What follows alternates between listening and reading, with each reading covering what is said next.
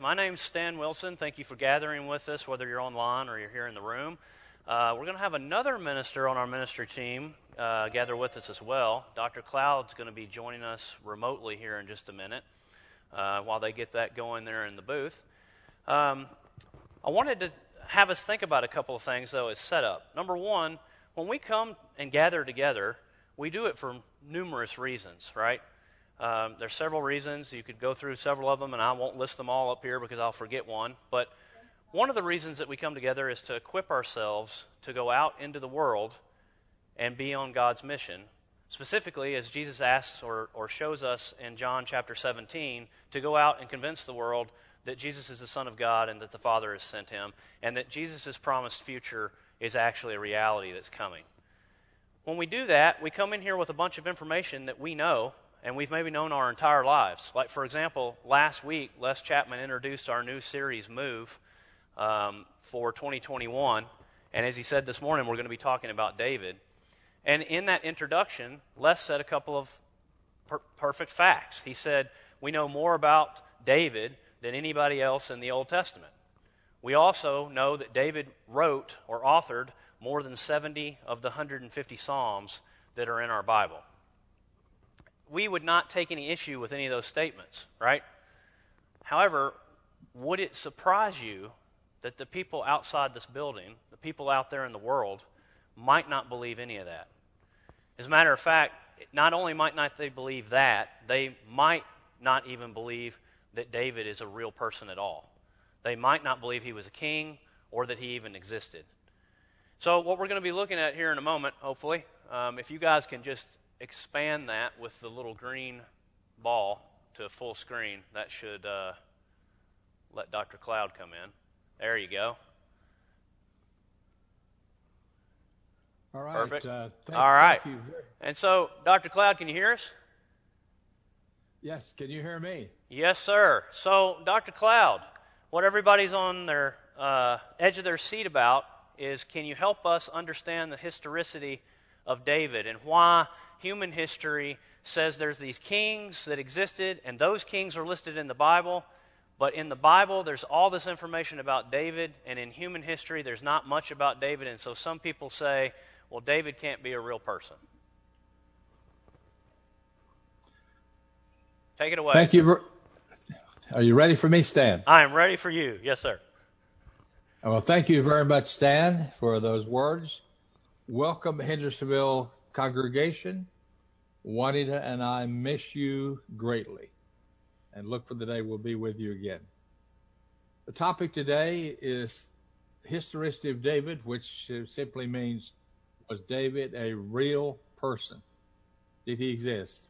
And as Stan has mentioned, as Les mentioned last week, and Stan also mentioned, David has chapter after chapter after chapter on his life. We have a few characters like the father of Ahab is mentioned in ancient Near Eastern literature, but he only gets a few verses. And David gets all these chapters to tell us about God's, the forerunner of God's Messiah. So the question is he a real or a mythical person? The consensus of scholarship up until the time that I went to Israel in 1993 had come to the point, had come to the situation where scholars were simply saying that he was about as real as King David. And so in 1993, in January, I was at the city of Dan. And I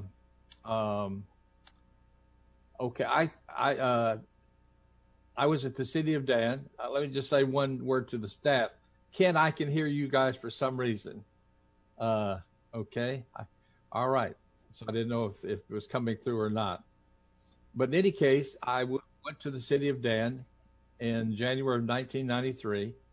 And for about 30 years, scholars had kept on saying over and over again that David did not exist. Many books started coming out with that. Many lectures were happening that David didn't exist.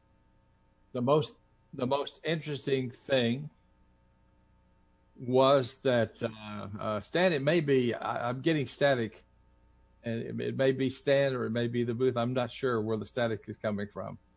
Okay. Anyway, when Henry Austin Layard and others began excavating in the land of Israel, what happened was they began finding the names of many, many scholars in the Bible, many people in the Bible, characters, Tiglath-Pileser, Sargon, Shalmaneser. They found Nebuchadnezzar's name, many Assyrian kings, many Babylonian kings like Nebuchadnezzar, and even a few kings from Egypt like Shishak, whom we're going to mention in the near future. Even people from Israel, Omri, Ahab, Jehu, people from the land of Judah, Ahaz and Hezekiah, and even the peoples around Israel began being found, who are mentioned in the Bible, were found in ancient Near Eastern literature and archaeology. The Mesha, king of Moab. And so we had all of these different peoples that were located. And yet, where was David? He was not to be found. You know, why this man who was mentioned so often in the Bible not found? One scholar, and many said something similar as I said a minute ago, many scholars boldly stated that David was just about as real as King Arthur. Well, in fact, a book came out by a man named Joel Baden, and he said that a lot of the claims that made in the Bible about David were just not true. Absolutely not true. And so he wrote a book and he named it The Historical David, the real life of an invented hero. So this is just a few years after I went. Now, the most interesting thing is this. Before 1993, before I went, there was no evidence whatsoever. And all of a sudden at the city of Dan, and I walked right by it in 1992, January of 1992, there was found a few inches under the ground. There was found a stela, a erected stone put up by Haziel. And Haziel talks about this. First of all, in Baden's book, he said, is the story about David, is it history, real history, or is it just propaganda? Did David really kill Goliath? Did David write any of the Psalms? Jonathan was not a friend of David. He was a usurper, a murderer, a ruthless outlaw. This was what was being stated by the liberal scholars. This is what Baden said in his book. And look at the title again, The Historical David, the real life of an invented hero. Well, as I said, in 1992 in January, I was right here. This is the city of Dan. There's Mount Hermon right behind it. There's the city of Dan. And in this courtyard here, where I'm putting my cursor and the arrow is pointing to, this stela was found. And this stela, and here's a picture of it. This stela, and of course, you can't read the writing. It's 9th century ancient Aramaic, Hebrew. And at the bottom in white, it says, the house of David. The house of David. And right above it, it's in the line just above it, it says the king of Israel. So it's telling about two kings, Jehoram or Joram is one of the kings, and the second king that's being mentioned is Ahaziah, and these two kings, the king of the house of Judah, are the king of the house of David. And so on one line it talks about Jehoram, the king of Israel, and then the next line right below that, the king of the house of David. The first time ever outside the Bible that the name David was found. Lo and behold, in the next few years, there were two more sightings of David's name. One on the Moabite stone near the bottom. The Moabite stone had been broken to pieces before archaeologists were able to buy it and kind of glue it back together. But suddenly, one of the top scholars began to realize that this actually said David's name. It also said the house of David on that. And then down in Egypt, an Egyptologist named K.A. Kitchen, a man who strongly believes in the Bible is the Word of God. Kitchen found a statement made by Shishak as he's coming into the land of Judah. He tells in his records, that he came to the heights of David. And so there was the name David again. But archaeology, this was just the beginning of an incredible flood of archaeology. Here is a picture of Eilat Matsar. She began excavating in Jerusalem, and she believes she found the Palace of David, and that's been an ongoing research now for the last 14, 15 years. And she keeps finding things to show us that. But that's not all. The discoveries just keep on pouring in over and over and over. You see. So anyway, the picture changed. The picture changed from David being a fictitious person, a made-up person, an invented hero, to, well, okay, the scholars said we agree that David exists, but what happened here is they still refused to take the picture of the Bible. They accepted David, but they still didn't want David to kill Goliath. They didn't want David to write a psalm. They didn't want David to be the hero that the Bible actually pictures him in. The Bible actually gives a very, very clear and fair picture of David. That picture is simply this.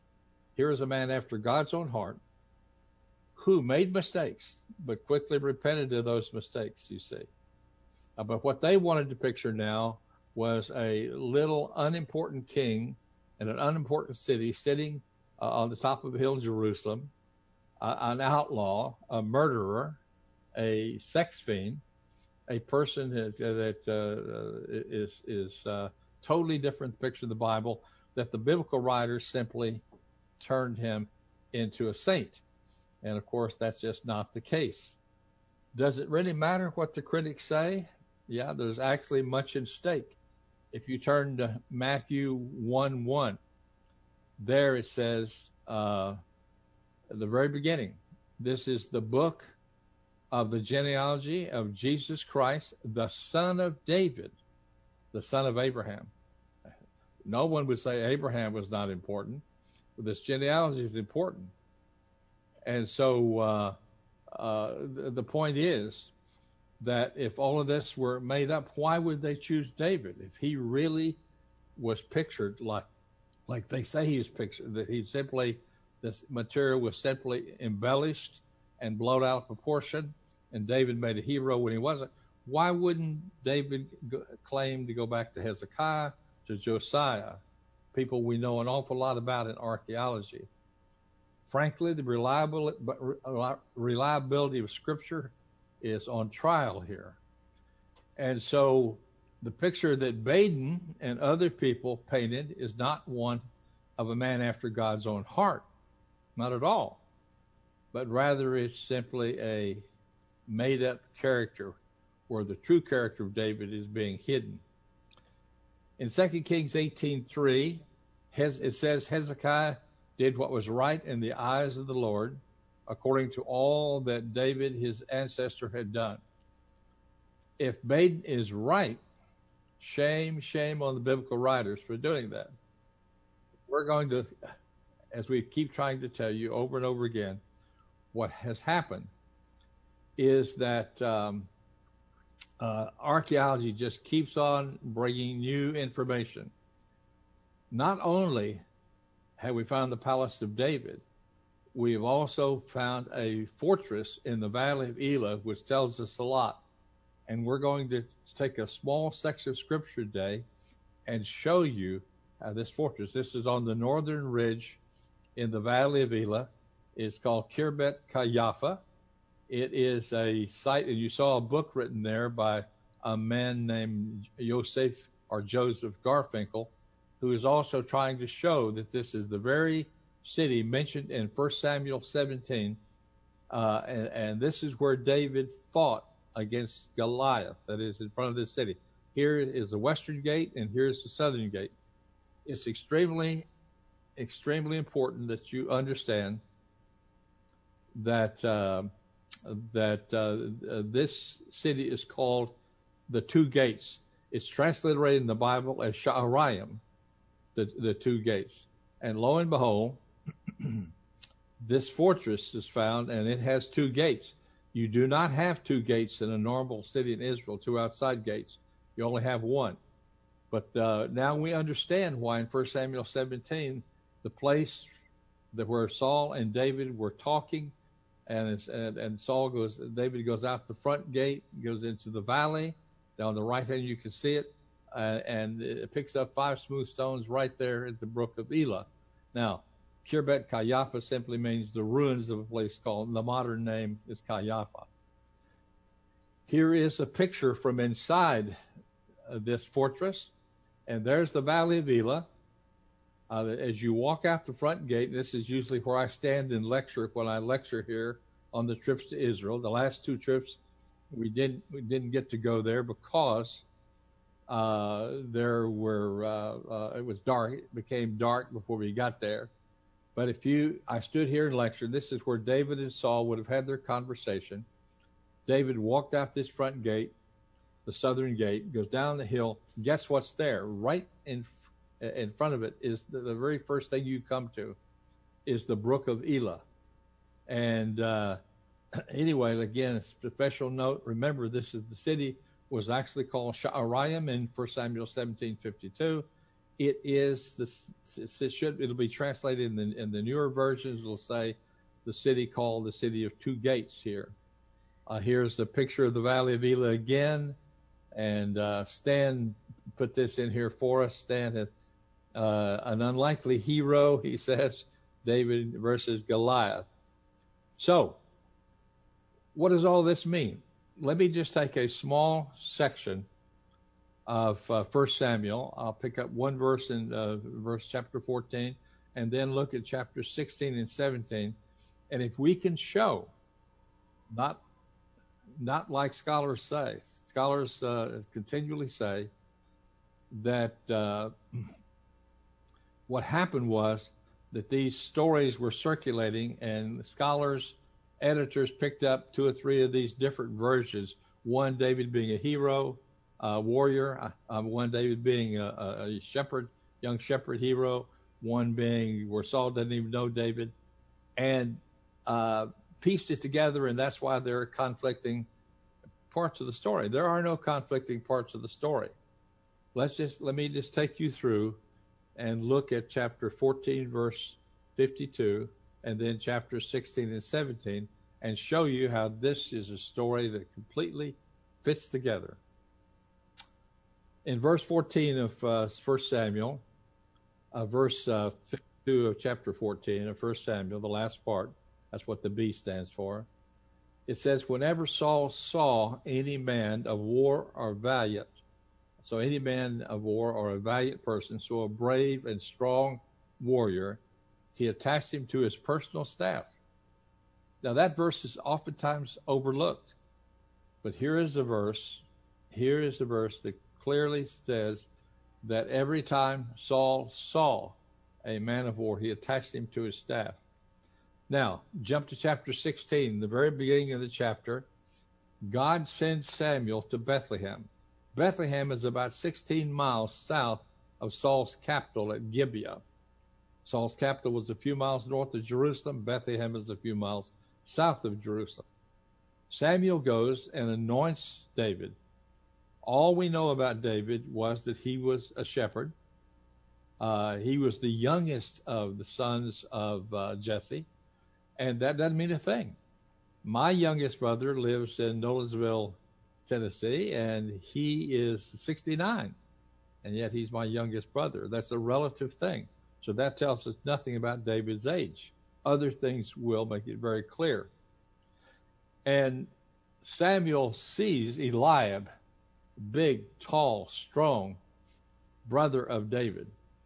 And he said, oh, this has got to be the king, because look at his height, look at his stature. And one of the words in the ancient world for king was big man. And God said, no, look at his heart. Don't look on the outward appearance, but look on his heart. And so so David comes and is anointed. Then all of a sudden, the writer in chapter 16 takes you to a different place. He takes you up to Gibeah. And even though I don't have it here, I have it on the next screen. Let's see, maybe let me go back one picture. Well, we'll pick it up in just a minute. But what happens is he goes in the 1 Samuel 16, beginning in verse 15, he goes up to Gibeah after Saul's soldiers are trying to persuade him to get a musician to play for him. God has sent a troublesome spirit on Saul, and his warriors, his council, his officials say to him, you need to get a musician. And then one of his officers steps up and says, oh, there's a man down in Bethlehem. He is a man of war. He is a man that speaks well. He plays the instrument well. He is a person who is well built and handsome. And Yahweh's with him. Now, I put it in a little different order here. They were looking for a skilled musician. Makes it very clear he was a skilled musician. Go back now to chapter 14, verse 52. What did it say? Every time Saul saw a brave or valiant person, every time he saw a man of war, saw that combination, he attached that person to his staff. So David goes up from Bethlehem to Gibeah, and as soon as Saul sees him, he sees this big, strong guy and makes him not his royal musician. He does that also. We know that because we see David playing for Saul on several occasions. But in the text in 1 Samuel 16, it says he made him his armor bearer. Not only did he play for him, but he became one of his armor bearers. And we find out that he goes back and forth from the city of Gibeah, trains there for a while, goes and helps with the sheep, back and forth. And then when you turn to chapter 17, what you have there is you're on the battlefield. Saul's three brothers are there. David's three brothers are there fighting with King Saul. David comes up from Bethlehem, which is a few miles east of the Valley of Elah. He comes to Bethlehem. He comes to the Valley of Elah. He brings things for his brothers, but he's the armor bearer, so he comes right into the camp. Little boys couldn't come into the camp. And he boasts. And when Saul hears about this boasting, he has David come before him, and he says, look, you're only a Na'ar. You're only, it's usually translated a youth. That's incorrect. It's a word now that we know means statue. You're only the royal armor bearer. You still, David had never been in battle with human beings. But David explains, I've killed lions, I've killed bears, and I can't defeat Goliath, but God will help me defeat Goliath. God has prepared me to fight Goliath. So it tells us that David goes out of the front, goes out of the gate, and goes down the hill to meet Goliath, picks up the 5 smooth stones. I have some of those stones right here with me. Many who have been on the trips to Israel have picked up stones and brought them home. And then Saul had put his armor on David, but David said, I'm not used to this. I haven't practiced with it. It's not too big for me. I just haven't practiced with it. Just think about this. Saul putting his armor, and Saul was the tallest man in the land when he became king, on David. Lo and behold, what happens next is David goes out and kills Goliath, and then it says that the Philistine soldiers start running westward, and it says that the Israelite soldiers killed them, and their bodies were thrown from the road leading to the two gates, the city of the two gates, all the way to Ekron and to Gath. Now, what David does on the battlefield, he doesn't have a sword. He takes Goliath's sword, one he's going to use later as an outlaw, running around. He's going to have Goliath's sword with him on this guy. Cuts off Goliath's head, and then meanwhile, Saul and Abner are having a conversation, and Saul says to Abner, "Who is the father? This stripling is the son of what person?" And Abner said, I don't know. The word he used for stripling there means a vigorous, strong young man able to bear children. So here we are again at Sha'araim at the front gate, looking out of the gate, and we have three things that happened here. We have, number one, Saul is looking for, actually there are four things. Saul is looking for a man that's brave and a man is a warrior to join his staff, as well as looking for a musician. And David fits that bill in 1 Samuel 16. That's what one of the officials says to Saul. He's a man of war, a man of valor. He plays the music well, and many other things about David. A tremendous discussion about David there. And then when David goes up to the kingdom, he makes him his armor bearer as well as his musician. And David goes back and forth. In chapter 17, when he comes to the battlefield, he persuades Saul that he can go and fight Goliath, though he's never been in a battle against human beings. He's killed lions, he's killed bears. God will be him. And therefore, then the next thing that happens is Saul, as David is bringing back the head, Saul says to Abner, "Whose son is this stripling? Who's his father? What have I gotten myself into? I promised my daughter to the winner. I promised the freedom of taxation. I promised the riches, you see." And Abner said he just doesn't know. And so when David walks up, he says to him, "O armor bearer, whose son are you? What is your family?" And David fills him in there. Okay, now, coming to my final point, let me read this to you here.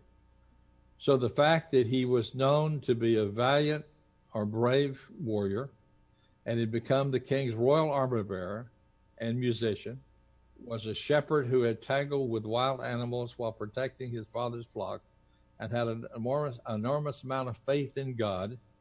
All of that simply shows that David was an exceptionally gifted young man whom God wanted to be his king over his people, and God wanted to be the ancestor for the Messiah who would come to save us. Stand, it's yours. We know that we didn't get but just a little scratch of what Dr. Cloud knows, but I hope that you understand that this whole presentation and our study going into David is not because we don't believe what's in the Bible and what the Bible says. Of course, we take that on faith and wouldn't need anything else. But in a world where everyone around us has these types of questions and books like Baden's are being written and people are saying, well, human history doesn't reflect all this stuff that's in the Bible, therefore the Bible must be false, it's fantastic that biblical archaeology is producing things as recently as even September of 2020 with pieces of David's palace. It gives us more credibility, and I hope what you saw and heard this morning is more coloring to the stories that we know. I don't know about you, but it's pretty easy to just read quickly that David killed lions and killed bears. But what if a lion or a bear came in here right now? I mean, it totally changes the story when we actually deal with the details and see what's in it. So thank you, Dr. Cloud, for all that information, and I hope that it blesses everyone and enriches our study as we move forward and move for 2021. Let's pray. Father, thank you so much for a new year. Thank you for a new week. Thank you for the sunshine today. Thank you for Dr. Cloud and all of his knowledge and the travels that you've sent him on and all of the things that he's contemplated and studied and things that he's even held in his hands that are relics and artifacts of the biblical story. Thank you also that we believe your word. We know that David was a real person. We know that David was a king. As a matter of fact, as we read in 2 Samuel chapter 8, David was not only a man after your own heart, but he was the entire king of Israel. You placed him as the king over all of Israel, and he reigned with your justice and your equality for all people. We thank you for the study this morning, and we hope that as we move forward over the coming months of looking at Psalms and more stories from David's life, that will be a blessing to all of us and to all that we speak to in the world who may not have the clarity we have about David. We pray all this through Jesus' name. Amen.